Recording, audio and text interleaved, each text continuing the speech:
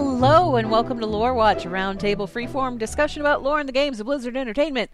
I'm Ann Stickney, one of two lore-focused writers over on Blizzard Watch, and I've got both of my wonderful co-hosts with me today. First up, he's the other lore aficionado or lore writer anyway, over on Blizzard Watch. He's an aficionado too. We should, give him credit for that. That would be Matt Rossi. Hey, Rossi. Hello, everybody. How you doing? I'm trying not to cough. I don't know what's going on with the air around here, but it's making my throat really sore. You and me both. Ugh. But I don't have any reason Winter. for this. Yeah, it's just dry or whatever. So Yeah. I've been trying to do that. I did a bunch of stuff in WoW, which has me kind of curious about one thing, but maybe I think we're going to talk about it in the show. So Okay. I'll get to that. All right. Well, we'll get to that soon enough. Also with us, we've got our other lore aficionado, and that would be Joe Perez. Hey, Joe. Well, hello, everybody. How you doing? Well, it's a better weekend than last weekend, so I'm going to take that as a good thing.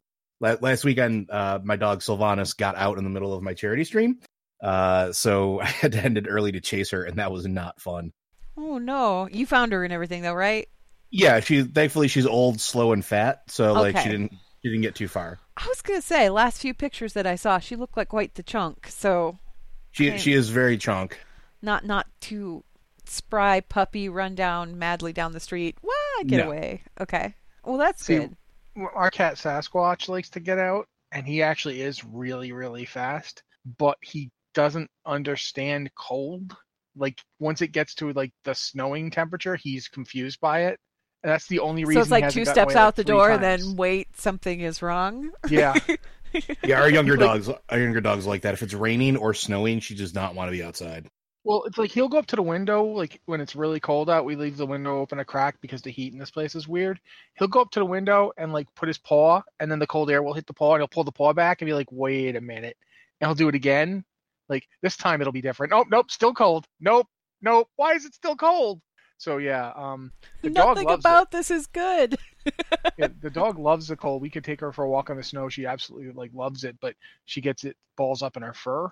So we can't we have to put like rubber boots on her to take her like when it's snowing like this. So yeah. We worry about her, but the gate keeps her in at least. The cat could get right over it, so that's why we worry about him. You know what keeps me in? My driveway. Needless to say, it's been snowing all day, and I'm looking forward to a good 3 or 4 days at least of being shut in my house. Because I have no way to get out. We have a truck. We're trying to fix But the truck. lore will keep you warm, though. Yeah, sure. Also, we've got a wood-burning stove, so that's a bonus, but it's like, if I want to go into town, nope, never mind. It's not happening. We're trying to fix the other truck that we've got here. It's just the battery apparently froze, so... Yeah, there's a lot of nonsense going on. Speaking of nonsense, let's talk about lore. That was a good segue. This week we're going to go ahead and just jump right into you guys' reader emails because we did get quite a few, and you know us, we're not going to get through all of them. There's no way. We're just going to tangent. But if you happen to have an email for the show, you can email that to podcast@blizzardwatch.com. Just put Lore Watch in the subject line so that we know that it's intended for this show. So let's just go ahead and jump right in here. I don't think we have to worry about any spoiler anything because nothing's on the PTR at the moment and everything's been out. The only stuff that hasn't come out yet is the Battle of Dazara lore, and that's not until later this month. So I don't think we're going to even really touch on that either. So I don't think we're going to run into too much spoiler material here, but it's Lore Watch, just in case. Just, keep in mind, there might be. All right, let's see here. First email is from Spry Sprocket, a gnome warlock on Proudmoore, US, who says, "Greetings, Watchers. I was playing through the Horde side of Battle for Azeroth, and the interactions with Bonsamdi got me wondering why a Loa like him might have told Vol'jin to put Sylvanas in charge of the Horde, given how much he hates the undead." Oh, we might actually be getting into spoiler material here. Actually, I spoke too soon. Anyway, moving on. It occurred to me that since vanilla, Sylvanas has been quietly building her strength by raising more undead and fortifying her defenses. Her ambition has been held in check by the various war chiefs up till now, which has in turn kept her from being a priority target to the Alliance. It's not hard to imagine that under those conditions, she would have kept quietly gaining more followers and strength until she was able to outright crush the Horde and the Alliance with an unstoppable wave of undead and blight. But as the war chief, she's had nothing to check her ambitions and rein in her brasher instincts. Since becoming war chief, she's outright attacked multiple alliance leaders, instigated a fight with the Valajar in the middle of a Legion invasion, destroyed 2 capital cities, one of which was her personal stronghold, and brought the might of the entire alliance down on her own head and the heads of everyone allied with her. She's even managed to turn one of the staunchest supporters of the Horde against her and stir up an insurrection. If the Loa wanted to guarantee Sylvanas was wiped out before she could destroy the planet, putting her in charge of the Horde too early seems to be the way to go. Thoughts? Spry Sprocket, no more Lockproud, more US. Ordinarily, I'd ask for like an actual direct question instead of just a thoughts with a question mark, but this actually raised some pretty good points that I thought maybe we should talk about. Especially the idea that the Loa told Vol'jin to put Sylvanas in charge specifically to put her in harm's way and maybe get rid of her. I don't know. What do you guys think about all this? Well, I mean, you already mentioned the spoilers involved in this. We know from the quest line that Juan Samdi didn't tell him to do anything. Mm-hmm. That it wasn't Juan Samdi's idea. Yeah, and the thing to also keep in mind is something that Rossi and I and Anne, we've all brought up multiple times. Loa doesn't necessarily mean the same thing for every creature that has sort of that power level. It's just sort of a catch-all phrase for really, really powerful thing in troll language. Like, it's almost like a really powerful otherworldly thing. Sure. I would dispute that it even has to be particularly powerful. Right, it's something that Trolls call wisps Loa. Right. Well, fair enough. So it's a catch-all term for things of another world. Yeah, but are the wisps really weak though, Rossi? Because if you look at I'm not saying they're weak. I'm just saying they're not. I mean, they blew up Archimonde. I'm just saying. Yeah, but they're certainly not. Individually, they're not a being, but they're considered to be Loa. That's kind of why I put the otherworldly tag on that. Yeah, I think they just seem to. It doesn't matter. It's just a way of looking at the world. It's like that we have this world that we live in, and then there's the next world that's kind of connected to it, and they don't seem to like worry too much about which one it is. Where they don't, And we sort of have precedent in the history of Warcraft 2 that otherworldly beings can speak to living creatures or dying creatures on our plane of existence. We've seen that with, elements of the Burning Legion that have done that, and, elements of the light that have done that, and elements of the void that have done that. Like, this is not a unique thing. So it could have been literally anyone. So it maybe not necessarily Juan Samdi. And then we have to go to the other section of, did they really want Sylvanas to be put in harm's way, or is this part of a bigger plan or a bigger scheme? Yeah, it seems one of the possibilities could simply be that they like when, the mortal world is embroiled in conflict, because that means they don't have to worry about them coming after them. We've seen what happens when the Horde and Alliance put aside their fighting and go after other things. They can bring down even the largest, most powerful forces. If you have plans, it's really not a bad idea to get them to fight each other, because then they'll be too busy to fight you. I do think it's kind of an interesting take, though, because it's kind of the opposite of what we had been thinking. Because I don't know about you guys, but the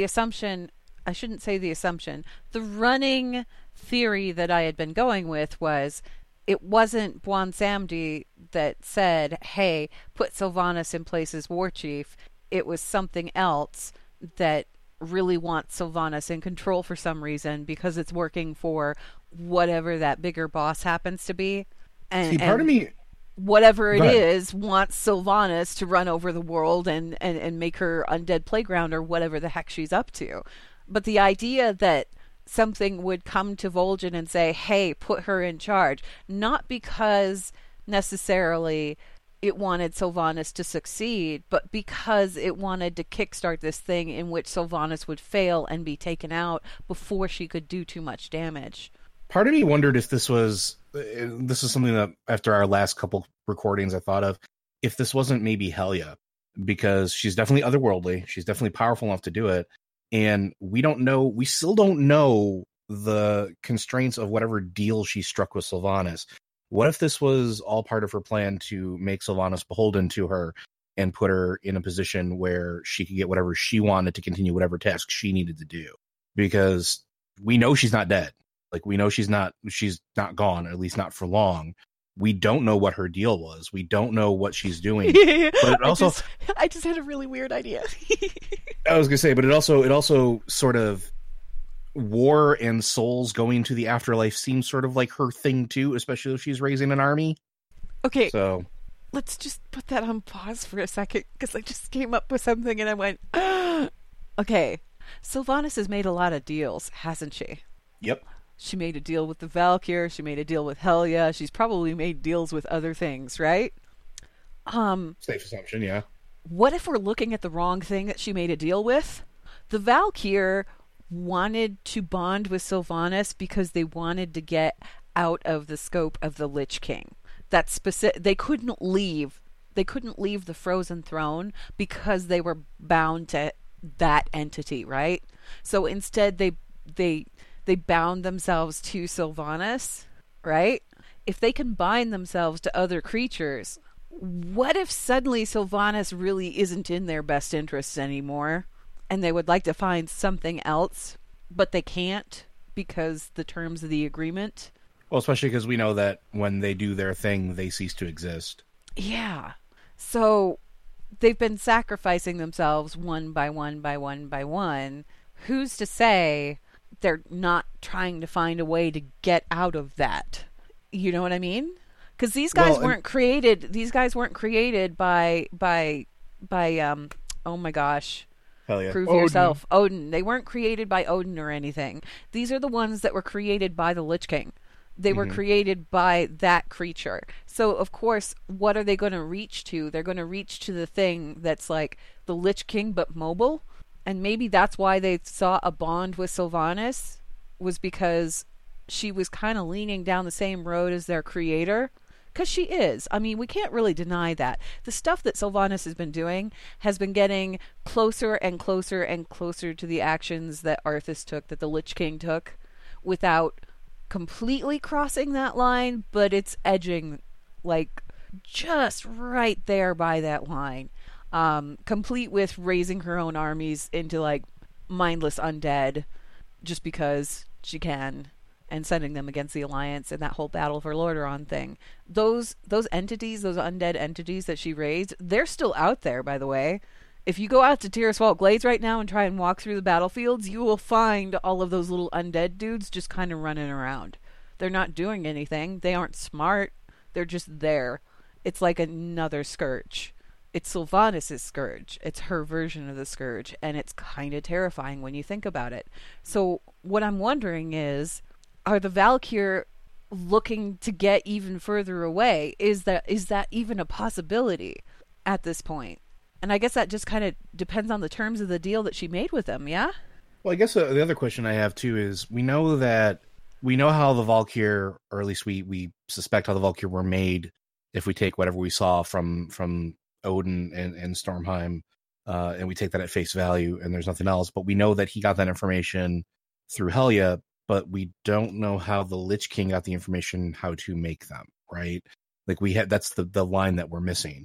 What if without the Lich King there binding them, they're now working for whatever was that, let's say they're never actually working for Sylvanas. What if they're getting their instructions from whatever ultimate power gave that knowledge to Arthas, to the Lich King, to make them in the first place? I mean, it just seems like a really terrible deal to make, the one that they made with Sylvanas. They were like, yeah, we'd like to get out of here, so we'll bind ourselves to you, and in return, if it ever comes to a point where, you almost die or whatever, we'll sacrifice ourselves to save you. Like, what's really in it for them beyond, we can take a stroll away from Icecrown? That doesn't seem like... That's kind of why I'm wondering if there's something else at play there, because if one of the things that we're talking about, I want to say like 3 or 4 episodes ago, like Azshara and Old Gods, they play long games. Like, that's their thing. They don't think in terms of a week from now. They think of in terms of like 1,000 years from now. This small pebble that I push down the mountain will then become an avalanche, right? That's the way that they sort of work. Whatever, maybe they're not bound to Sylvanas. Maybe this was all part of a long game. Like, keep her alive long enough to get her in this position to do the things that we need her to do, because we can't directly interfere with the material plane or whatever the case is. Like, I'm wondering if there's a bigger thing in the background. It just occurred to me, though, while I was thinking about it, that here these creatures are. They bound themselves to Sylvanas specifically to get away from the Frozen Throne. And what's been happening all along ever since then? I mean, 2 of them kicked the bucket right away in Silverpine. Just like boom, boom, right? And as time has progressed, more and more of them keep dying for her. Well, why are they dying for her? Why are they even indebted to her like this? Like, what's the point? Are they happy about it? Are they unhappy about it? Look at the one that just died during the Darkshore campaign. That probably was terrible, you know? Guys, something has been occurring to me the whole time you've been talking. Yeah, go for it. Spirit healers are Valkyr. Mm-hmm. Kinda, yeah. No, they are. Straight up. That's They're been Valkyr. established. Yep. Okay. They're the Valkyr who were released from Odin's influence but did not side with Helya. Oh, They yeah, instead that's went right. off they went off into the Shadow Realm, the lands by themselves. They occasionally raise people from the dead for their own reasons. And sometimes they pop out and make out with blue dragons. Yes. But no, seriously though, think about this for a second. It's possible for them to not when they were released from the influence of Odin, they did not side with Helya and they just dwell alone in the Shadowlands. So why do the Valkyr need to be bound to anyone to leave? Well, these guys, keep in mind that these guys were created by the Lich King. They weren't created by Odin or Helya. But they're still Valkyr. I mean, they're not different. I think there's the issue here. It might be that they have designs on the world of the living and not the Shadowlands. Maybe. Because the spirit healers don't need to be bound to anything, but the consequences they can't act. Rossi, if everybody was undead, why would you need a spirit healer? On the other side, you wouldn't. They could just go wherever. They wouldn't need anybody to usher. They wouldn't need to usher anybody. Is that necessarily good for them? Like, would they have any job? No, but they'd be set free to do whatever the heck they wanted to do, right? But they're doing what they want to do now. Spirit healers are. Valkyr aren't. Maybe the Lich King's Valkyr that became Sylvanas' Valkyr might want to kill Okay, but what I'm saying is, like, the Valkyr, their purpose pretty much was to usher people from life to death, right? No, their purpose was to usher people from death back to life. Mm-hmm. That's what Odin made them for in the first place. The entire purpose of the Valkyr, including Helya at first, was to bring worthy souls back. Because remember, he wanted to create an army. He wanted the Velajar, yeah. Yeah, but he didn't have a means to get the souls back to put in the bodies. Like if he didn't have a way to get worthy people to put in the bodies, and that's why he. I just keep going back to Odin making this deal with this weird creature from the Shadowlands that we know nothing about, right? And when he said, okay, somebody's got to be the first Valkyr. Hey, Helya, how about you? And she said, what? No. And he did it anyway. The thing is what really gets me about all this is we've been assuming that the Valkyr are dead once they make the deal with Sylvanas, once they actually bring her back and they're sacrificed in the process. Are they, or do they just go to the Shadowlands and hang out? Yeah. Now are they finally free? Yeah, that's what I'm thinking. Is this how they get out of the influence of the Lich King? Because the Lich King still exists. Mm-hmm. And they, it's not like they got released from the influence of Odin by Helya, but nobody freed them from the Lich King except Sylvanas kind of has. Sylvanas has played the Helya role. She's been the one that they sided with. But now, if they're making the sacrifice and bringing her back, they get to go to the Shadowlands, and now they're free entirely. And we also have the fact that we know that one got killed. You just mentioned this. One of them got killed in Darkshore. Yeah. But that one didn't get to raise anyone from anything. That one just died. And we know that there were the 9 original ones that made the deal, and then there were lesser ones that weren't powerful enough to raise Sylvanas. Those lesser ones, we don't know what they're up to either. There's a lot going on here if we're talking about the Valkyr. My thing is this, right? In all of our talk about the Valkyr and what they're doing and who they're binding with and all this other stuff, it all goes back to their origins. They weren't meant to be. They were made to be. And maybe they don't want to be made to be that anymore. And maybe this is all part of some grand thing where they get out of that tangle that they've been stuck in since Odin said, hey, yeah, I'd like Valorjar. How do I do that? Maybe they're entities that just want to be free of whatever obligations they were set to. Maybe they want to rest, you know? Whatever. We know that Anhild the Caller, I think her name was. Anhilda. Yeah. I can't. Yeah. She's the one that made the original deal with Sylvanas and took her place in the spirit world. Yeah. She's the one that allowed Sylvanas to come back originally. Which, for all we know, she's the one behind everything. Because that was her plan in the first place. And she was perfectly okay with volunteering. Hey, I'll stay put. You can go back to life. It'll be great. But I'm going to make this noble sacrifice for you. Yeah. Was that a noble sacrifice? Yeah. Was that a noble sacrifice? Or was that here's my get out of jail free card. I'm going to make sure we're all lined up with one. And the Brynja is the one who died in Darkshore. She's the one that raised Delarin and Syrah, and then she got killed by Tyrande. That was her name. I looked it up. Yeah. So she's one of the 9. So yeah, I feel like there's more going on here than we're even like aware of. Like we still, as Joe pointed out, we don't know how the Lich King figured out how to do this. Did he just reverse engineer it? How did that work? Did he just go around trying to make things into Valkyr until he did? Did someone tell him about it? If so, who? And now, the reason that's really intriguing to me too is going all the way back to like the starting zone for Death Knights, which is sort of this quasi Shadowland-ish type area. Like they call it the Shadowlands, but it's not like you go into the Shadowlands to get your pony. You do. You also go in there for several other things, and there's shades and whites and things in there that even though you are an agent of the Lich King, don't like you very much. So I mean, I'm curious if that has something to do with it, or if it's something that like this is stolen information from the Lich King, or that the Lich King stole or whatever from the entity in the Shadowlands, because obviously he has influence there. Obviously that entity can touch there, and it doesn't seem to like him very much. So, well, the whole reason that I brought this up is because we assume, because this is what Vol'jin said, that the Loa came to him, right? And they told him Sylvanas' name. The thing is, what other creatures come to somebody at the moment of their demise and have a chat? The Valkyr. They did it with Sylvanas. She threw herself off the frozen throne, and that's when they appeared to her. You know what I mean? I mean, like, definitely a possibility. They appeared to her after she had done it, and she was floating in the darkness. They appeared to her and said, hey, we've got a way out for you.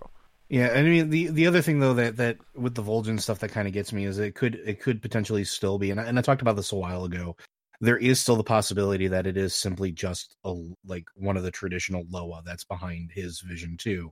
And the only reason I say that is because in the books, when the Loa stopped talking to him, the first one that talked with him afterwards, the first one that started giving him visions, was Hyreek.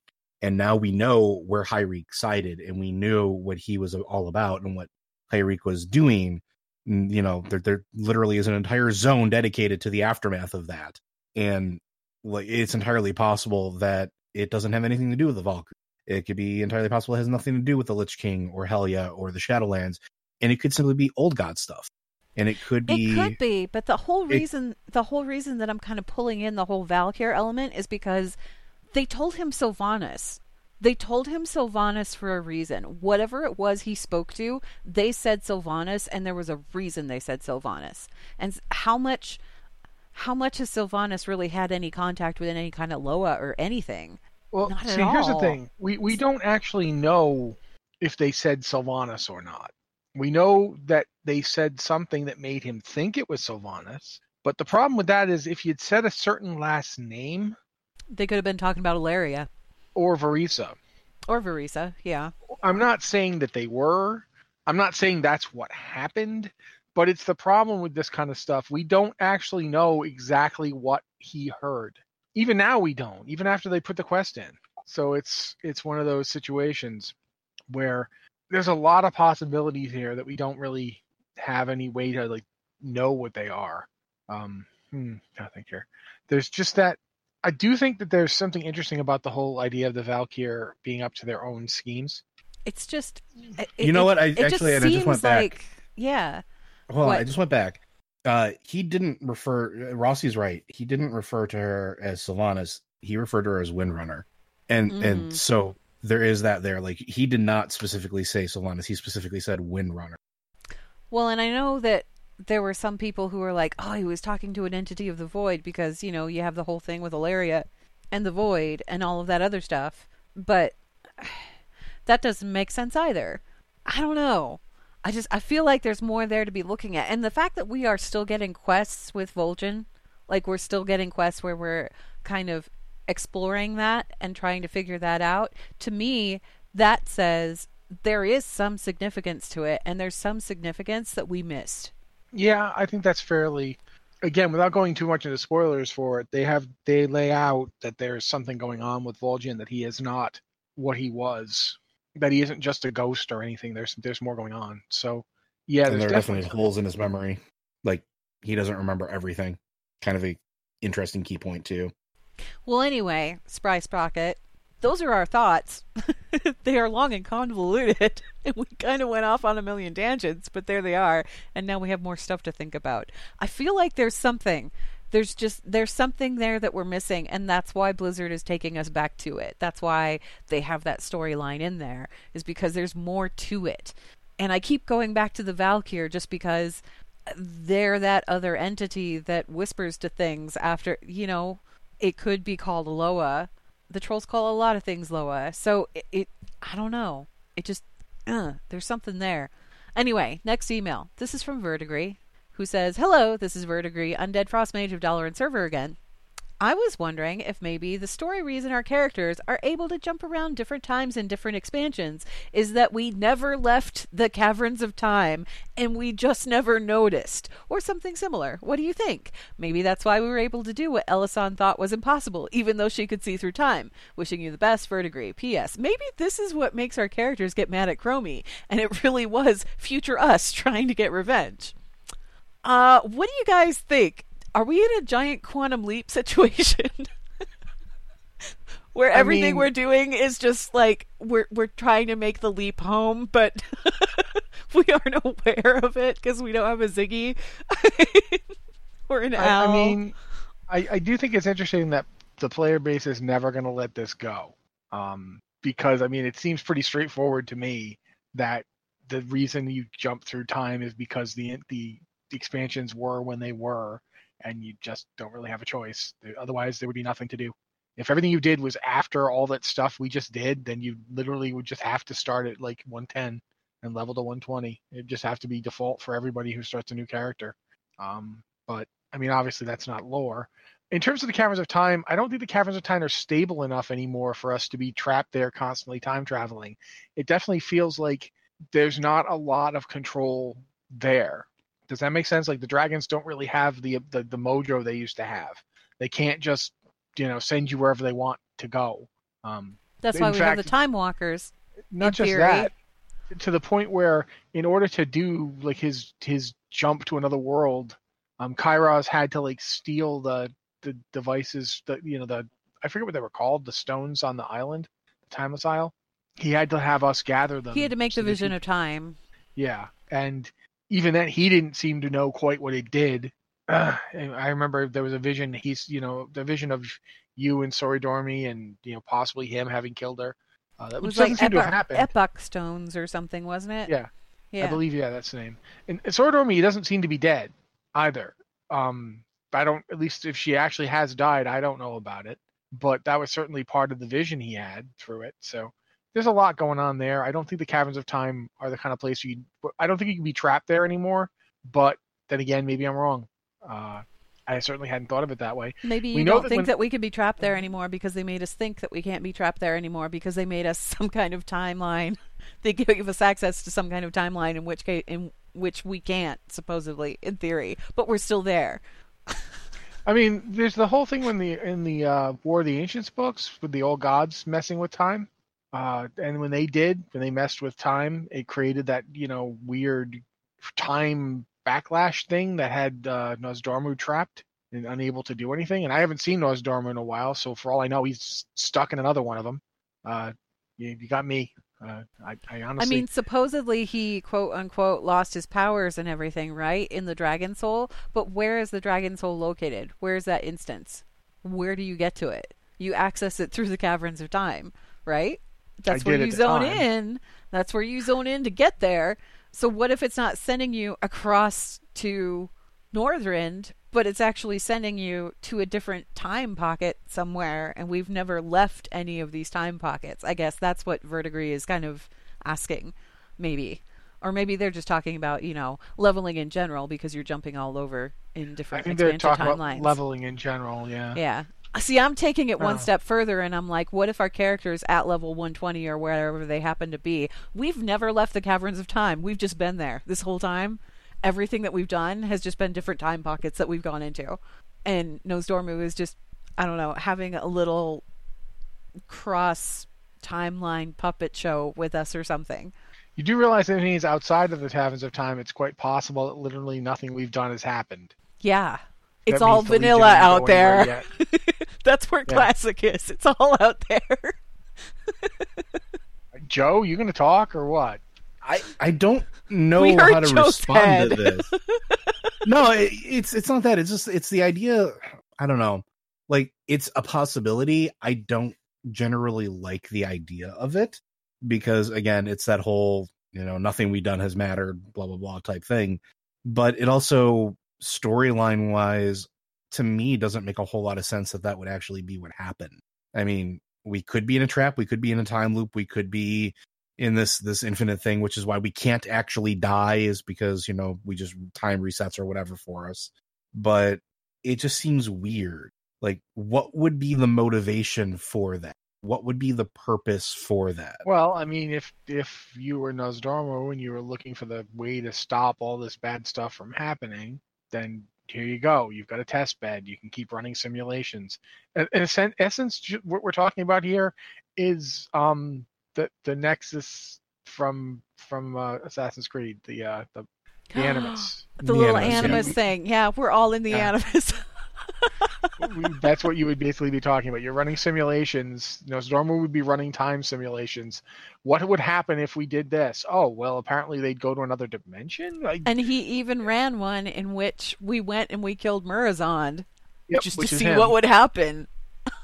What happens at the end of that? Oh, he loses his powers. Maybe that's not such a good one. Let's send them to Draenor instead and see what happens there. Oh, no. All of this is bad, but it just sounds good. And the only reason it sounds good is because I really like time travel junk. I also like the idea that this is what makes our characters get mad at Chromie.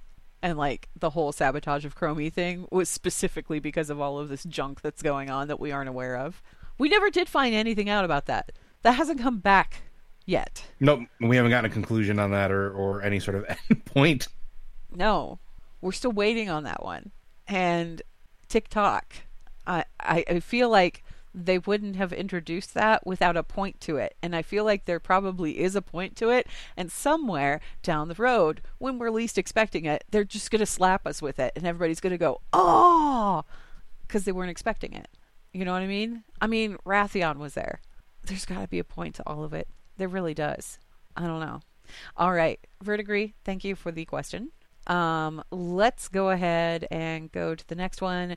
This is from Glaive, who says, hi, Anne, Matt, and Joe. Quick question. With all the evil things that Sylvanas has done, do you think she can be redeemed in the eyes of players? What do you think has to happen for her to change public opinion? While I love Sylvanas and don't care how off the rails she goes, I don't think she can be forgiven for burning a tree down no matter what Blizzard does. Many thanks, Glaive, from Too Many Server Transfers. So this is not, can Sylvanas be redeemed in-game? This is there a way right now, with the way Sylvanas has been written so far, for her to redeem herself in the eyes of the public, like people that are playing the game, that might be objecting to the things that she has done? She's never not been a psychotic evil murderess from like the time she was raised from the dead. Yep. She's done whatever she wanted to do. She's already committed atrocity after atrocity after atrocity, and the people that liked her then and like her now.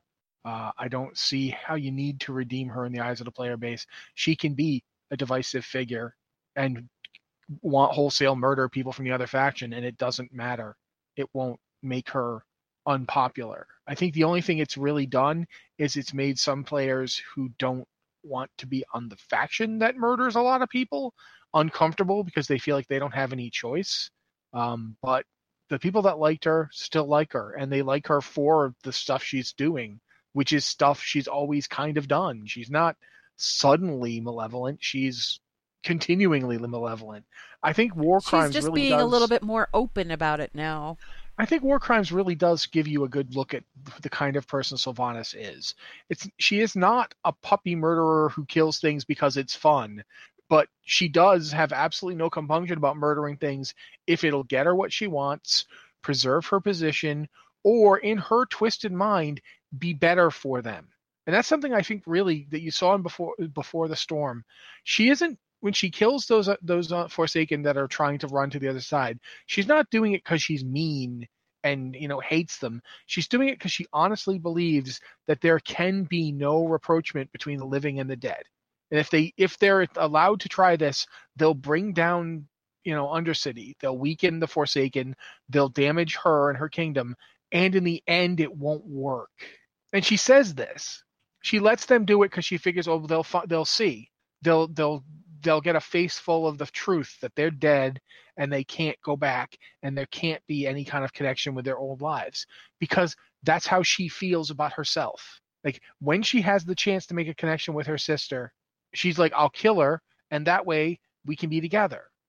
And as soon as in Before the Storm, as soon as she realized that there were going to be some people that were going to defect, that were going to actually experience that thing that she didn't get, she kills them. All of them. No witnesses. Because that's not what she wants. Mm-hmm. And she doesn't do it because she's just cruel and wants to hurt them. She does it, she's like, all right, well, if you're going to bring down everything we've worked to build, I'll have to kill you. Because what you're going to do won't work. It'll weaken everything. Others will want to go try it too, and it's just going to bring everything down. You have to die. And that's... Sylvanas makes these decisions not based on just, I love your pain, but rather, I want to maintain what I've built, and it can't be maintained any other way. There is an no order other to things, and if you leave, then others are going to leave, and it's going to weaken the foundation, and everything will come crumbling down, and I can't let that happen. Yeah, exactly. So in terms of her burning down Teldrassil, she did it because she was out of options. If they didn't take Teldrassil, they were going to get pushed back. As we've seen in the Darkshore, Warfront, even with Teldrassil gone, they can't hold Darkshore. There's back and forth fighting. One side takes it, and the other side takes it, but they can't hold it. With the full might of the Horde, they cannot hold Darkshore.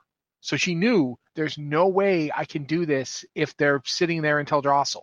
I can't leave them there as a threat. I can't break them if I don't have, I was trying to break them by killing Malfurion. I figured if they saw him die, they'd be demoralized because he's this powerful figure. I don't have that now. I can't kill Malfurion. So what am I going to do to break them? That's all I got is this thing. I'm not doing it because I'm mean. I certainly think she did it in part because she was emotionally compromised. She was pushed too far. She saw her plans coming down, and she does respond emotionally when she looks like she's about to lose something. We saw that again in War Crimes when her sister didn't come over. She realized, I'm not going to get to have her. She blew up. She lost her. She threw basically a fit. And you see it again in the Windrunner Sisters comic when Verisa reaches out when she says, "I'm sorry that I did that. I should have come to speak to you. I shouldn't have just done that." Sylvanas pretends she doesn't care, but she doesn't have them killed either. She had people waiting to attack them. And just that little apology is enough that she doesn't do it. I think that's the real tragedy, is that not just that Sylvanas is stuck in stasis, but underneath it all, she does have these feelings and she doesn't know what to do with them. She can't have her life back. And she believes that, well, if I can't have my life back, that means it's impossible for any of us. This is how it is, because if she was to accept, no, it's just you, that would be it.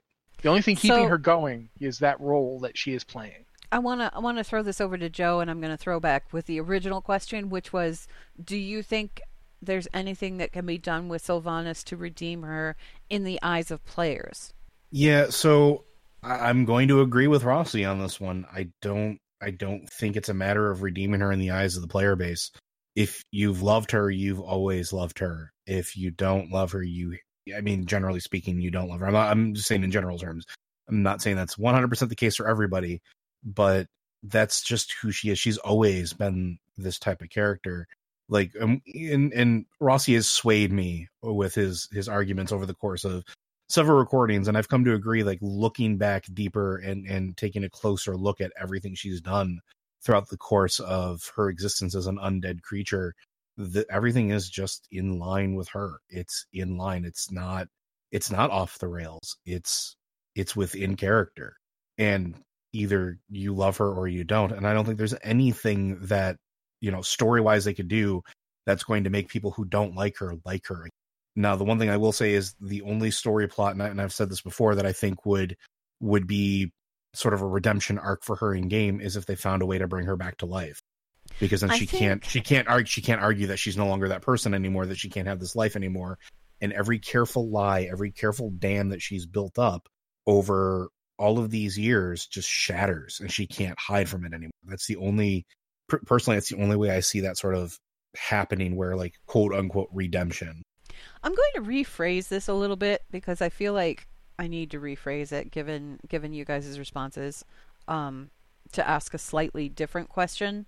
Right now, as it stands, there are there's a few different camps, but the two major ones that are really passionate about what's going on here are, number one, the people who love Sylvanas, have always loved Sylvanas, don't care what she does, still love Sylvanas, even if she burned down Teldrassil, still love Sylvanas with everything that they have.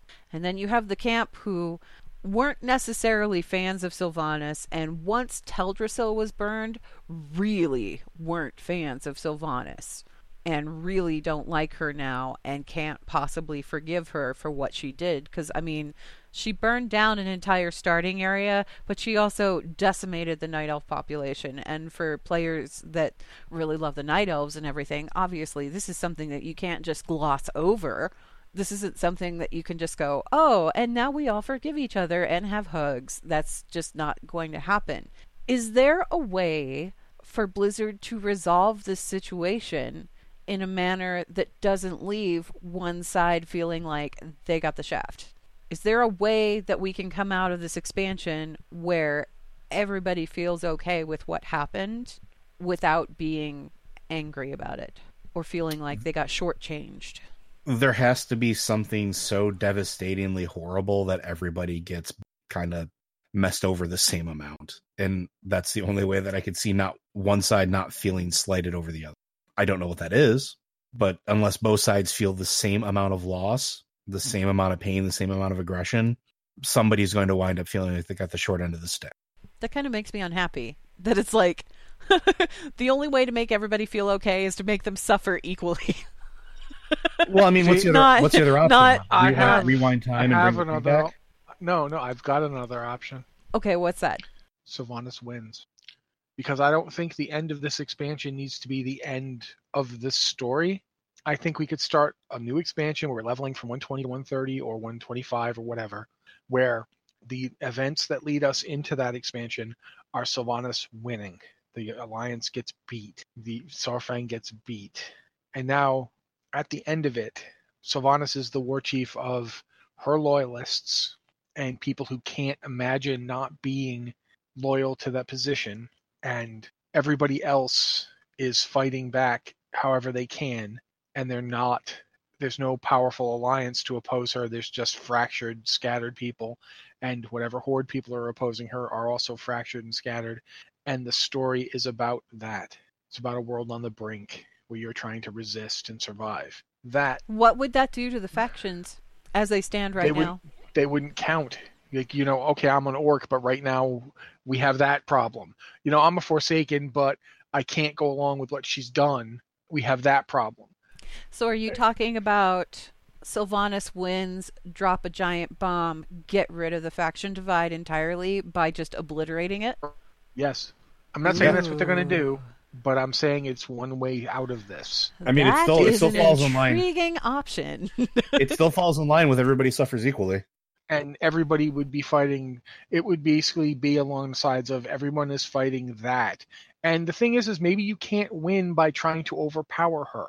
Imagine a story that ended with you get there and you reason with her.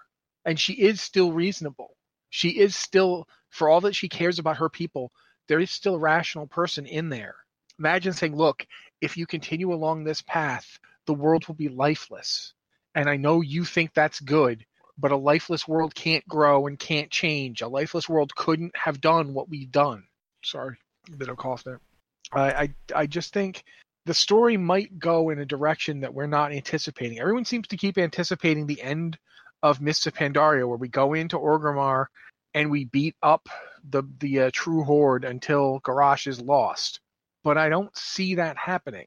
That's not Sylvanas' style. And I don't necessarily know that they'll end it on what would be like the ultimate downer ending. But imagine an ending where Sylvanas goes so far that even most of the horde can't support it. It would be interesting because even mechanically, it's something that they could do, right? Like, you could have still your PvP battles in game where you have your old faction loyalists that, you know, they don't care for Sylvanas, but they're really staunchly against, you know, races of the Alliance or staunchly against races of the Horde, whatever. But then for everybody else that's been yelling about it for years, you don't have that anymore. And or just turn the PvP into war games. It's training. Something like that. Like, there's options that they could do that. And I mean, it's a terrible, terrible thing, but it gives players one thing that a lot of them have been talking about for a long time, which is, why can't I do like in the stories, and why can't my Tauren talk to this human? And we already know that they're doing that mechanically in game, where they're talking about, or at least they're workshopping. I don't know if it's official yet, but about that potion that allows you to talk to the other faction. You can get it. You can get it in game right now. Yeah, so there you go. So it's already mechanically possible. Like, they know that it was possible to talk to, you know, other factions. What if that, like Rossi said, what if everything blows up? What if that faction divide is no longer a factor?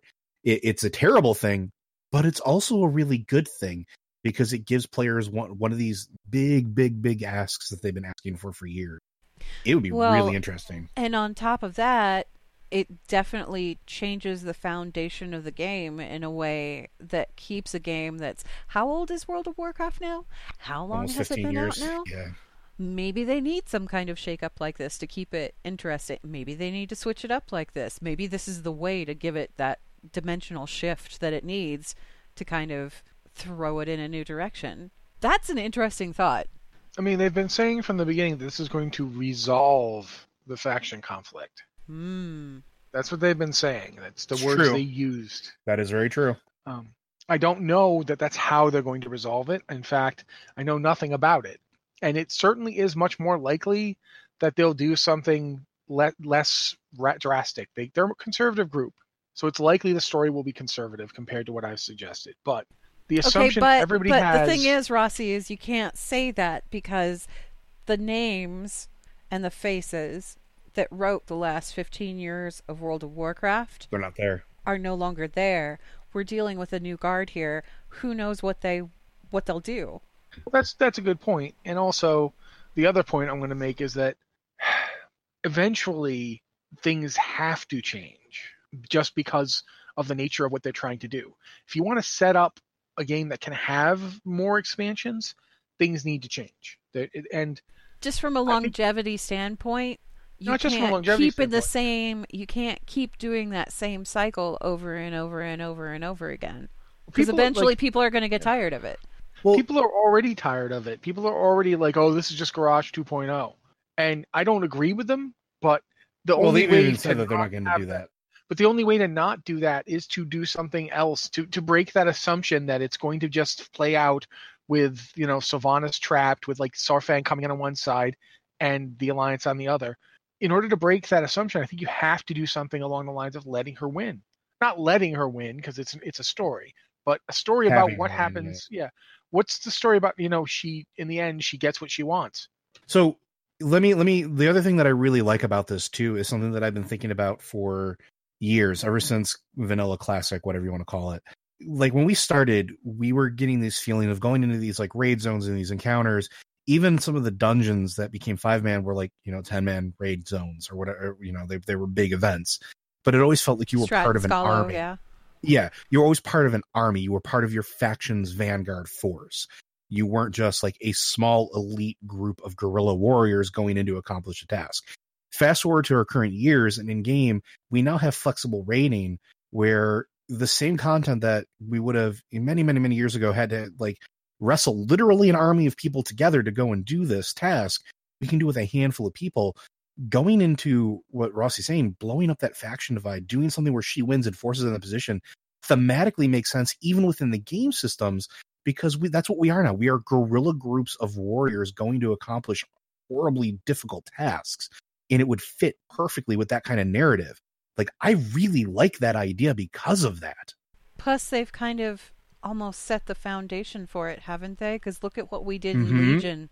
No, look at what we did in Legion. Did we focus on factions in Legion? No, we focused on our classes. Yep. Our classes banded together and worked outside of the boundaries of factional alliances. People loved it. Yeah. Like, I mean, we gushed about it for hours and hours and hours, and a lot of people did too. And then you go back to this whole faction thing, and like people are pretty lukewarm to it for the most part. Like, I understand there's people that really love that divide. I don't want to take this away from any of you that do, but they were richer stories when we were focusing on something that wasn't completely faction driven. Look, we talked about this too, where, you know, what were these really cool stories, these campaigns that were coming out of these faction or these order halls instead of being faction based. We were partnering with, you know, Broken. We were partnering with goblins. We were partnering with all these different races to accomplish these goals, and it led to unique storytelling, and it led to very cool moments. And I think that's a really cool thing to go back to. And if people liked it as much as I really do believe that they did, why not come back to something like that? A directional shift like that might actually like give the story and the lore a boost of something new. And I think it needs something new. And think of how many players that aren't playing right now because, and I know this for a fact because I've had people talk to me and say, this is the same old thing. I've done this before. I don't have any interest in it. Well, now you're doing something that has never been done before in the game, that has no precedent, that is something completely different. Something completely different going all the way back to Warcraft Orcs versus Humans. Uh-huh. So now you have something that maybe is enticing to those players that are looking for something fresh, that love the content, love the universe that has been set up for them, but crave that sort of evolutionist story. Well, now you have a whole new set point. Now, one of the things that I remember from back in the classic days, when I first loaded up that game, it was awe-inspiring to me because this is the stories and bits and pieces that I had like dove through in the RTSs and really wanted to be like a part of, and I got to explore the world in a new and different way. Imagine that feeling again, not just because the world is different, not because the world's blown up, but because all of the political and sort of socioeconomic boundaries that have been placed on this game for 20 plus years are just gone. It is a completely new ballpark at that point with all of the same roots, all that same story, all that same lore that you love, but now you get to experience it completely different. You get to have your sassy, and I can't remember the other guy's name, the goblin's name. You get to have those moments, just like in Before the Storm. You get to have those moments of Bane and Anduin. You get to have those moments where things aren't quite, forced upon us. Like how many orc players wanted to be, and I don't know this case, but they wanted to be Thrall and they wanted to have their interactions with Jaina, but they couldn't have those moments. Now you give those players the opportunity to do stuff like that. That opens up a whole new world. And I'm sorry, I'm really excited about this idea now. Yeah, we're all kind of on board with it now. Let's hope it happens. That'd be cool. Okay, so we want Sylvanas to win. We're going to get email about this. Okay, let's do one more email question here. This one is from somebody whose name I'm going to totally mess up. I'm sorry. Zhang Mao, maybe? Who's a Pandaran, who says, "Greetings, Lore Masters. Have a question about death in game, because we haven't talked about the Valkyr enough. How many instances of death are in this game? From my findings, there are several different death paths NPCs can take. Odin takes them to Valhalla. Helya had her own realm. Juan Samdi takes creatures to the Shadowlands, I presume. The Nario takes them to the light. Demons go back to the twisting nether. Night elves become wisps or enter the emerald dream. The Drust are stuffed into scarecrows, etc., etc. Everything other than the heroes have an afterlife or a death to go to. Does everything connect to the Shadowlands? Just wondering your thoughts. Love the show. And that's Zhang Mao, who's a Pandaren monk from the Antonitis server. And I'm sorry if I totally mangled your name. What do you guys think? The afterlife, does it all go back to the Shadowlands, or are there other options? And how many options are there? I don't know if I can say it all goes to the Shadowlands, because there's certainly, for instance, with Crusader Bridenbrad and the Naru take him somewhere. I doubt they take him to the Shadowlands. That wouldn't be a very good reward. So, and for that matter, Odin's taking things out of the Shadowlands. He's not taking things there.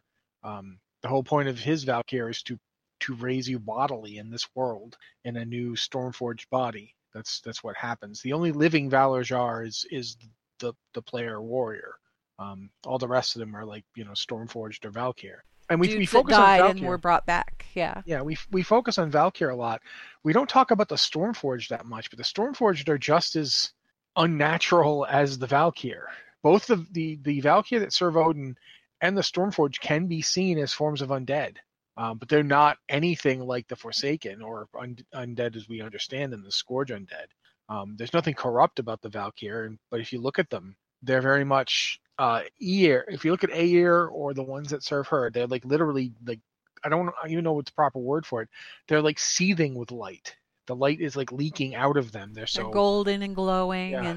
and the Stormforged are in these imperishable, construct bodies, which is interesting because it's in a way it's reversing the curse of flesh. They die and then they get a body that is completely inanimate. It's back to the proto Iron Vrykul type body, except it's the Stormforged body, which is even better.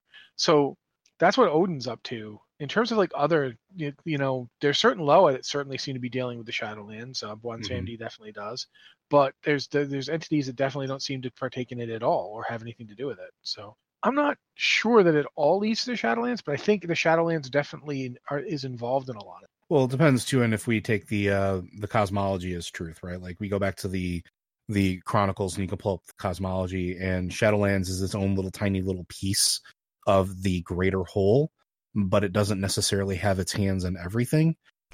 Maybe the realm of death has a bunch of different zones. Right, and if we take the cosmology, there's Shadowlands, there's Decay, there's the Undead realm, there's Necromantic realm, and then there's the Death realm on the far, far extreme. But then you look at the rest of it, like they all have sort of like these layers upon layers. So my curiosity though is if this feeds into the main story and the Shadowlands are trying to expand their grasp, because not everything does touch the Shadowlands now. Maybe that's what's making them angry. Maybe that's what the long game is the Shadowlands is like, you know what, I'm tired of having this like little tiny piece of the cosmos. Everything should be touched by my little noodly appendage or whatever. So I don't know, like but I think Rossi's right. I don't think everything touches the Shadowlands right now. I think that there's a varied set of paths for everyone, and I think that's kind of okay because it sort of fits with a nice little neat parallel to real life, where every person has their own idea essentially of what happens on their path of life to death. So it kind of fits sort of neatly where, like they said, Odin takes people to Valhalla. Helya has her own little realm. Bwonsamdi is the gatekeeper of the Shadowlands. Naru take people to the light. Demons go to the Twisting Nether. Night Elves become wisps or enter the Emerald Dream. Drust become scarecrows. Like that's a really nice parallel to the real world as far as like everybody's idea of what happens afterwards. And I think that's fine. And I think everything having its own piece also fits with like the sort of the greater mythology of all these races as well, because the Night Elves don't necessarily like, they don't worship the Shadowlands, right? They have their own set of beliefs. They revere nature, and they revere Elune, and they have sort of that sort of structure there. So very clearly their path lays elsewhere. And same thing with the humans and the Drust and all that other stuff. Like it's almost like it got taken elsewhere though, didn't it? Because they were trolls once upon a time. So once upon a time there was Loa, and once upon a time there was Bwonsamdi, and once upon a time there was the Shadowlands, until they were touched and evolved, at which point things changed. Yeah, although I think Joe's right in what I think he was about to say, which I'm going to say because why not? I'm saying it. Go for it. I think it's possible that stuff evolved after. It's possible that the Shadowlands and Bwonsamdi and all that came after the split. That's exactly what I was going to say, yeah. Keep in mind, too, that like the The Dark Trolls had their own sacred mountain that is very similar to Zandalar. They had Hyjal, and that's where they found their Loa that they called the Wow. Ancients. Yep. Yeah, and there's a very interesting dichotomy in that there are these two sacred mountains. I mean, the concept of a sacred mountain or an Omphalos in regular mysticism is pretty well established, and they had two. And the trolls, like the Dark Trolls, had their own culture and their own, to the point where they didn't want anything to do with the other trolls, because the other trolls were up during the day. They liked it dark. They wanted to be out at night. The other trolls, like, had this whole golden sun thing, and they liked the moon, and they liked, silver. There's a lot to the idea that the Dark Trolls weren't just another tribe of trolls, but they were practically the inverse of other trolls. Other trolls were like really into combat and conflict. The Dark Trolls wanted to avoid it. They were the drow. So, yeah, in a way, Kinda. they were the troll version of that. Everything that that regular trolls, the Zandalar, because at the time the Zandalar weren't a separate people. They were kind of like a higher caste. If anything, the Zandalar were to the trolls what the Highborn were to the Night Elves later. They were a spiritually powerful, magically gifted class of trolls, but they weren't a separate people. The separate people thing happened during the reign of the Zandalar, during the Karaji War, when they said, okay, we're going to send these guys out to fight this guy here. We're going to send these guys out. And because they were sent out, the Gurubashi and Amani were isolated long enough to become powerful in their own right. And that's something that happened over thousands of years. And meanwhile, the Dark Trolls were avoiding all of it. So there's this really interesting dichotomy where these competing spiritual ideals became so powerful that they became other people.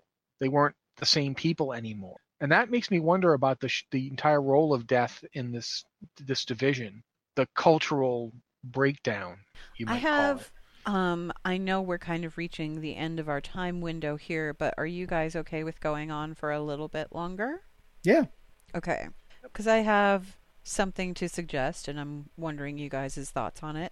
The Shadowlands, okay, so we've got death, right? The realm of death, and we talk about how there's all these different aspects to it. That's what this person, when they emailed, they were asking about. They were asking about all of these different aspects of death that appear to be. Only the more I look at it and the more I think about it, the more I think about the fact that all of these other branching paths kind of came into existence after the first one, right? So just think about this with me for a minute. What if we had the Shadowlands originally? That was the realm of the dead.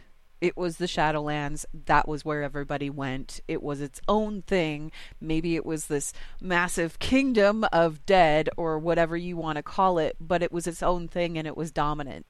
And slowly, over the course of time, it's been chipped away at.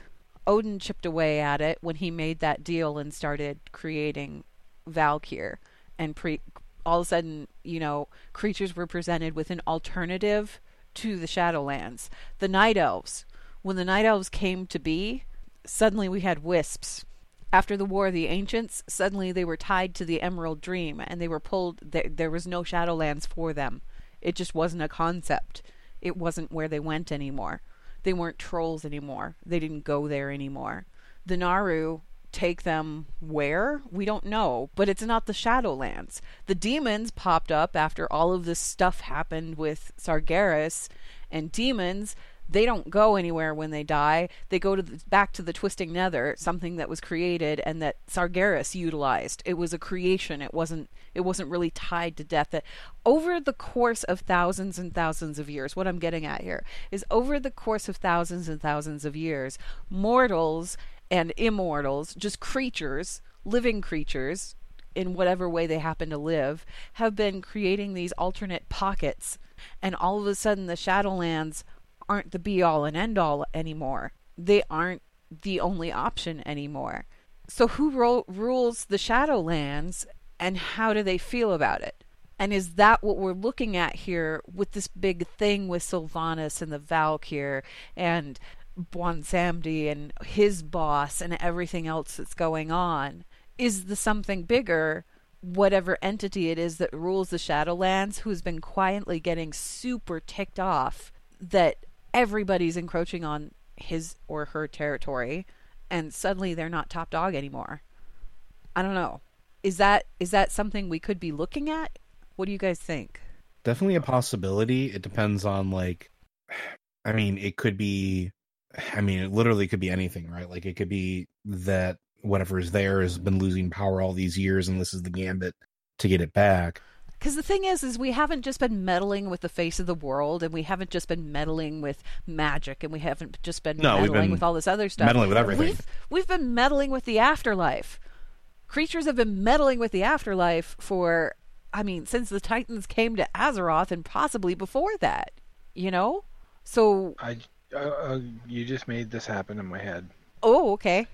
What are wisps? They're ghosts, aren't they? Kind of, sort of. They're like spirits. They're spirits that become night elves. Night elves, when they're born, the wisps are like their ancestors and the descendants, and you can become a wisp when you die, and that's you. It's like an orc spirit. It's like the Orcus spirit ancestors. They're tied to the Emerald Dream, right? Yeah. Why? And here's another thought. Why do we have a difference between dead things and living things in terms of spirits? Why are there death spirits and life spirits? Or more accurately, was there a point where there wasn't a difference? Because the Emerald Dream is an artificial creation. It's taking something that happens naturally around the spirit-devouring Titan sleeping in the planet. Remember, it devours all the spirit energy. Yep. And generates a dreamscape out of it. And they codified that. The Titan Forged made that a place. Where'd they make it out of? Mm-hmm. And what did they separate it from?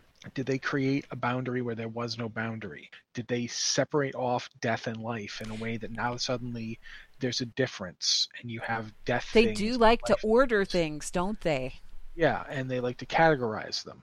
If they created a boundary and now spirits of living things come from that one place, now some spirits don't get to go there anymore. The unborn. You've made the Emerald Dream, and in so doing, you made the Shadowlands, because the Shadowlands and the Emerald Dream were the same thing once. They were the place where you go when you're not alive in this world. Ooh. And by doing that, maybe it's not a question of them taking it off because they've chipped away its power. You've literally torn away from these beings half of their existence.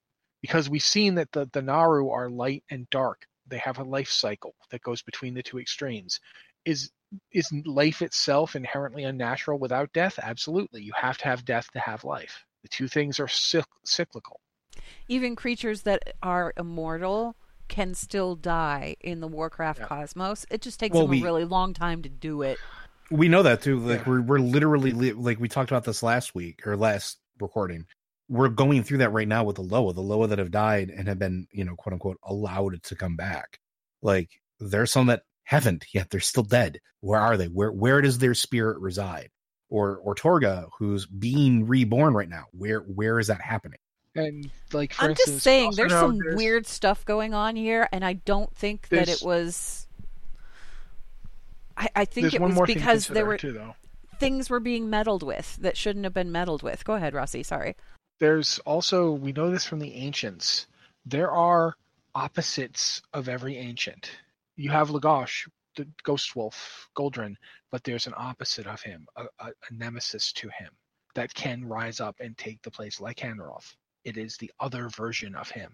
There's the turtle, there is, the giant turtle ancient and the fiery opposite of him that can come and take his place. Where do these opposites come from? What are they? And were they always there, or were they created with that division? Yeah. When you make the Emerald Dream, when you separate life from death, do you make it so that there's the life force and the death force, and the death force is an equal and opposite form of you? And do they all have this? Is there is that why the August Celestials have life cycles? So they don't have to do that? Is that why there's constantly a rebirth to the Jade Serpent? With the statue and everything? It dies and is reborn. That way it doesn't have to have or worry about its opposite number trying to take its place.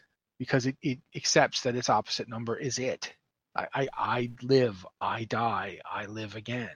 There's a lot to this that we don't understand. There's a lot to the cosmology. Defining the cosmology has actually made it more complicated. Yeah, and Convoluted. thus there's more stuff can be happening than we understand. I wouldn't go convoluted. I think complicated is more accurate because like it is more complicated. There are more layers to consider, and that happens anytime sort of like the cell divides. So wait, I have a question. You're gonna hate this question. That cosmology chart, the one that we had in Chronicle, is that the cosmology before or after the Titans meddled with existence as we know it? I'd say after, probably. So can we really count on it as an accurate representation of the cosmology of the universe at all in that case? Even if it's not, we probably can't, just simply because, I mean, it's our limited understanding on this whole cosmic level thing. Hey guys, you know that chart you've been pointing at all this time might not even be valid. Probably isn't. Some Titan out there managed to hammer that all out and make it into this little organizational...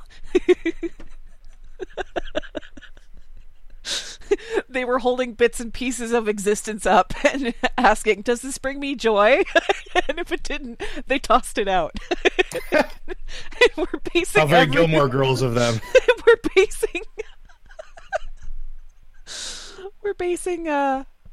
basing our understanding of the universe on a chart in a book, and that chart is based off of the creation of the Emerald Dream and the creation of all of this other stuff, which was based on meddling that the Titans did. Prior to the Titans creating the Emerald Dream, was it there? No. So, do we need to throw the cosmology chart out with the bathwater? Or is it accurate? And if it's accurate, who came up with it? See, I just have this mental image of like Norganon as Emily Gilmore now. So, I mean, I'm sorry. Like, it's totally been ruined for me. I'm just going back to the magic of tidying up. But, you know, yeah. But that's always the possibility. And that's one of the interesting things whenever we look at anything as definitive, right? Like anything that's presented to us is presented to us in the capacity. How definitive is that definitive thing that we thought was the be-all and end-all of being definitive? Because even in the context of story, it can change. It can shift. It can be something different. It can evolve. Or it could be not exactly what we thought it was. Because a lot of the stuff that's being told in there, a lot of them are being told from certain points of view where, I mean, who's gathering that information? Who's the one compiling it? I didn't even think about that when we were talking about Chronicle, and when we were looking at Chronicle, it never really crossed my mind until just now that, wait, that chart came into existence after the Titans messed around with Azeroth. It had to have. Unless the Emerald Dream has always been there. But I don't think that the Emerald Dream has always been there, because it says in Chronicle that they created it. Right, and I think Rossi is right on that, where if it was all one place, and it was the Shadowlands and the Emerald Dream, and it was something else that then got divided. A wall got put up between it. A partition was created. And it was like, okay, well, this set goes here, this set, whatever. Like, okay, Rossi, you've been quiet, and I want to hear what you think about this. Well, I mean, I'm the one that threw the grenade in the room. It's not my job to comment on it after it blows up. I love that we've been going, oh, well, the cosmology chart says this and this and this. And the thing is that cosmology chart might be a big load of hooey. Well, I mean, I think of it, if you think of it as, you know, the cosmology after the construction, what would it look like without the construction? I mean, we build, like, exactly. If you look at the map of the city. It's very neatly ordered. It is very neatly and precisely ordered. So what happens when it's not ordered? What does it look like? We don't know. If you look at a city from the sky, let's say, you look at a map of a city, the places in that city are walled off, they're divided because someone built them to be that way. The city itself, however, there's a natural shape to the city. Like there's islets and land, and even if we change it by putting, you know, filling in places and so forth, there's still like a natural shape that the city is built on top of. How much of the cosmos is the natural shape of the cosmos? We know that light existed first. Before any of that other stuff, there was just light. And then the light formed eddies that became shadows, and the shadows became their own thing. And that's where the void and darkness comes from. That's in the Warcraft cosmology. That's how the existence was created. So we know already. And when the two collided, we got the Twisting Nether. Yeah. And so we know that these things, for all that really orderly chart looks really great, and you're like, oh, okay. We know that there was a time where like a lot of that stuff just wasn't there. And if anything, since as a cosmology, nothing had to shrink in order for any of it to happen. It's not like there's a limited amount of space and it gets filled in. It's ever expansive. So even as these things are brought separated and created their own like existence and their own definition, that doesn't mean that they've diminished anything. You can now have an infinite Shadowland, an infinite realm of death, where before you didn't have a realm of death at all. It can now be infinite. Here's my thing. Here's my thing, Rossi. If we want to shovel, let's just take the cosmology chart, shovel it to the side, right? We're not even thinking about it right now. We're not even looking at it.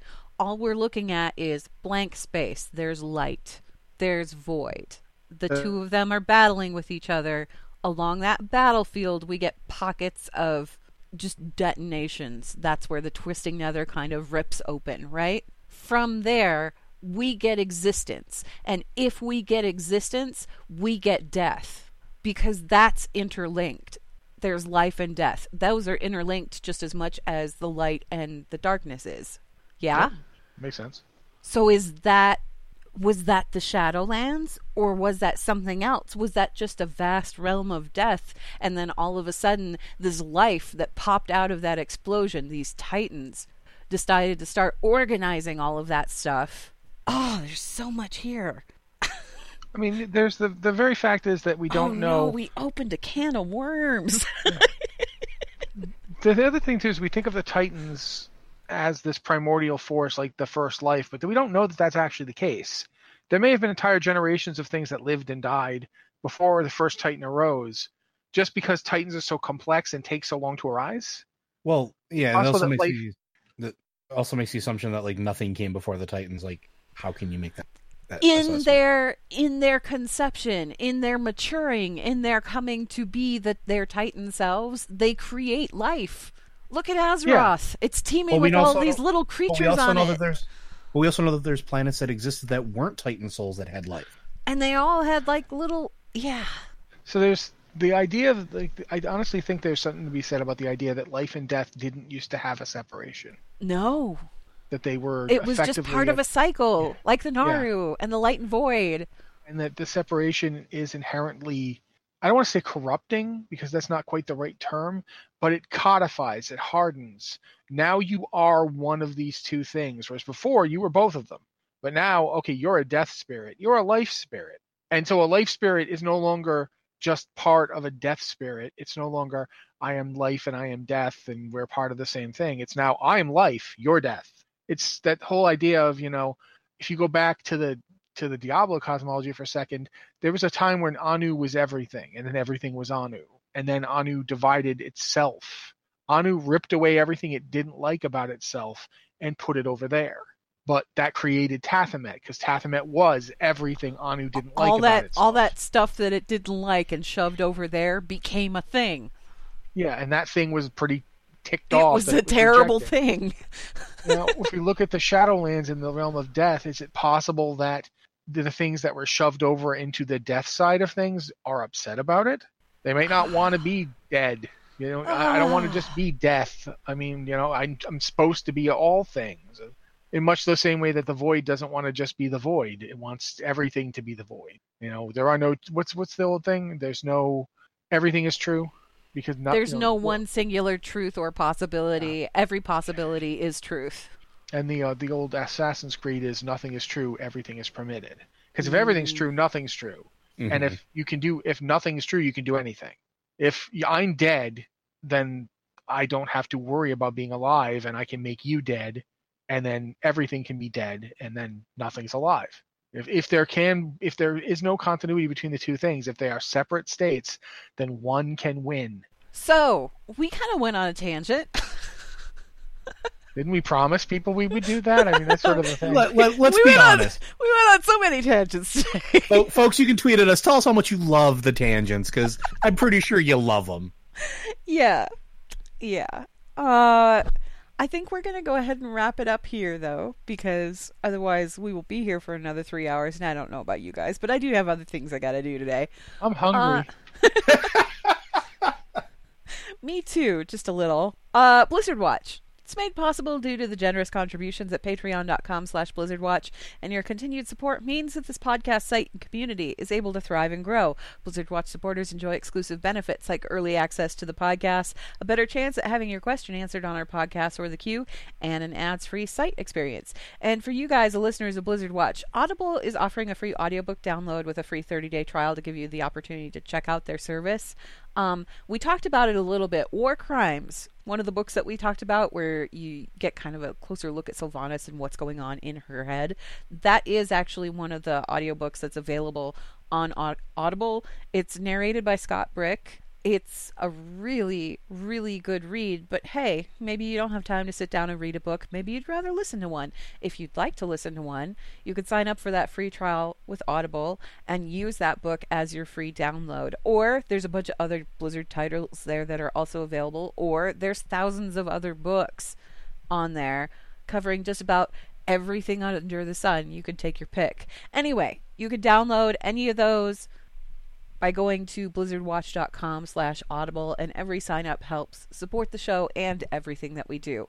Speaking of the show, if you have a question for the show, and maybe you do after all of this, you can email that to podcast@blizzardwatch.com again, and be sure that you put Lore Watch in the subject line so that we know that it's intended for this show, because we do have a couple of shows that we do. Final thoughts, you guys. I don't even know if I have a final thought question to throw at you guys. I really don't at this point. I'm going to go back to the whole removal of the faction divide thing. How much of a task do you think it would be to legitimately get rid of that faction divide? Because you're not just looking at, oh, suddenly everybody can talk to each other. You're looking at zones and capital cities and everything else that were once split one on the other suddenly aren't anymore. And it honestly, oh god, that makes sense, doesn't it? It makes sense that they would go ahead and remove PvP realms, doesn't it? They'd remove the PvP realms and they would integrate something called war mode so that we could just go ahead and activate it if we want to fight with other people. But otherwise, everything is open, right? You mean like we already have? Yep. Yeah. This is looking like more and more of a thing that's going to happen. Like, the more I think about it, the more I'm like, this is a thing. This may very well be the thing that happens. Anyway, you guys, you don't edit the old cities. You don't edit the old towns at all. You let them stay their quote unquote faction specific things. But you would have to edit the permissions cities? So that if somebody crossed the border, if somebody crossed the Why couldn't they be? Would you keep that divide there? Would you keep that divide there where if somebody enters that city, they're automatically PvP flagged? Or would you get rid of it because the factions are gone? No, I would keep it because, you let the staunchest people of, the human race, they keep Stormwind. The staunchest orcs keep Orgrimmar, whatever, because you're always going to have those people that are holdouts or whatever. But how many times have we created new cities? How many new cities have we discovered over the course of 15 years?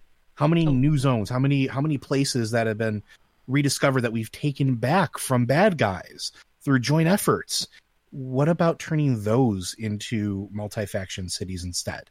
Like we have dwarf cities that we've liberated. You mean like Shatrath and Dalaran have been all this time? Exactly. So what about a new one? Like you have a couple per continent or whatever the case is where they're multi-faction. And we have precedent. We have these cities that we've liberated time and time again. Heck, I mean, okay. So go back. I'm going to ask my question here. Sure. Because I think I've managed to formulate. Oh no, it's just left my head. In the event that the faction line is gone, do you guys think that that's enough to kind of give the Warcraft story a kick in the butt, as it were, and suddenly, turn it on its ear and make it fascinating again? I mean, do you feel like the story has reached a point where we need something like that, I guess, to kind of revitalize the story? Rossi? I don't know if we need it or not, but I think at this point, there's almost inevitably going to be something. And doing this, especially if you do it in such a way where it really pays forward, where it's like, it affects the story as the game continues, is pretty much the only way. I don't think you need to necessarily edit what goes on from like 1 to 110. You could leave all that stuff the way it was and just have it be the future of the game is this is no longer so big of an issue. It doesn't necessarily even have to be that the factions are gone, just that they're no longer. Imagine if at the end of it they basically come up with a détente because other stuff is more important, and they're going to just try to leave each other alone. Now, does that mean that everybody on both sides is going to suddenly be nice to each other? No, it doesn't. Sometimes you're going to have that one orc who just really, really can't get past the internment Some camps. people are still going to hold grudges. Those are always going to be there. You could totally do it in such a way that stuff is still there, but the governments of the two groups are trying. And, you could even do it in such a way that at the end, Sylvanas is still in Undercity, still running it, and people agree that it's better for her to be there than to be doing stuff like, we don't want her to be war chief because, oh God, that's terrible. But we don't want to try to push her, because if we try and push her, the people that love her, the Forsaken that support her, are going to make, it's going to be an apocalypse. We're going to end up having to wipe them out. There's lots of different ways you could do it. I think ultimately it comes down to, we're in a 15-year-old game. And if you want it to be around for another 15 years, you're going to need to change the playing field. You're going to need to make it a different game. Joe, what do you think? Same question. I agree wholeheartedly. I don't know if it's necessary, but it would be welcome. It would also be something that I think would define this game in a new way compared to every other game that's coming out in its wake. And I know we don't talk about a whole lot of games in comparison to it very often, but every other MMO that's come out since WoW has basically emulated WoW, and everywhere you go, there's factions. There's always a divide. There's something along those lines that keep players from interacting with each other in some capacity. Very, very few have tried to go in a way that have ever bridged those gaps or let players choose their own destiny. Adding something like that in here now, I think, would revitalize the game in a way that is unique. That is something that Blizzard could do in a way that would be absolutely fantastic to basically jumpstart a player's own story, I guess, in a new way. It would be the best way that I could put it. I don't know if it's necessary, but it's something that I would love to see. And I think there's enough in the game. There's enough precedent already in like the stories and what we've experienced over the last, 20 years that they could do it. And it could be very rewarding and it could be very exciting. I want to see it at some point. Okay. Well, that wraps us up for this episode of Lore Watch. It was a little bit longer than usual, but I'm pretty sure that people aren't going to complain about that because we had a lot to talk about. Thank you guys, as always, for listening, and we will see you again in 2 weeks.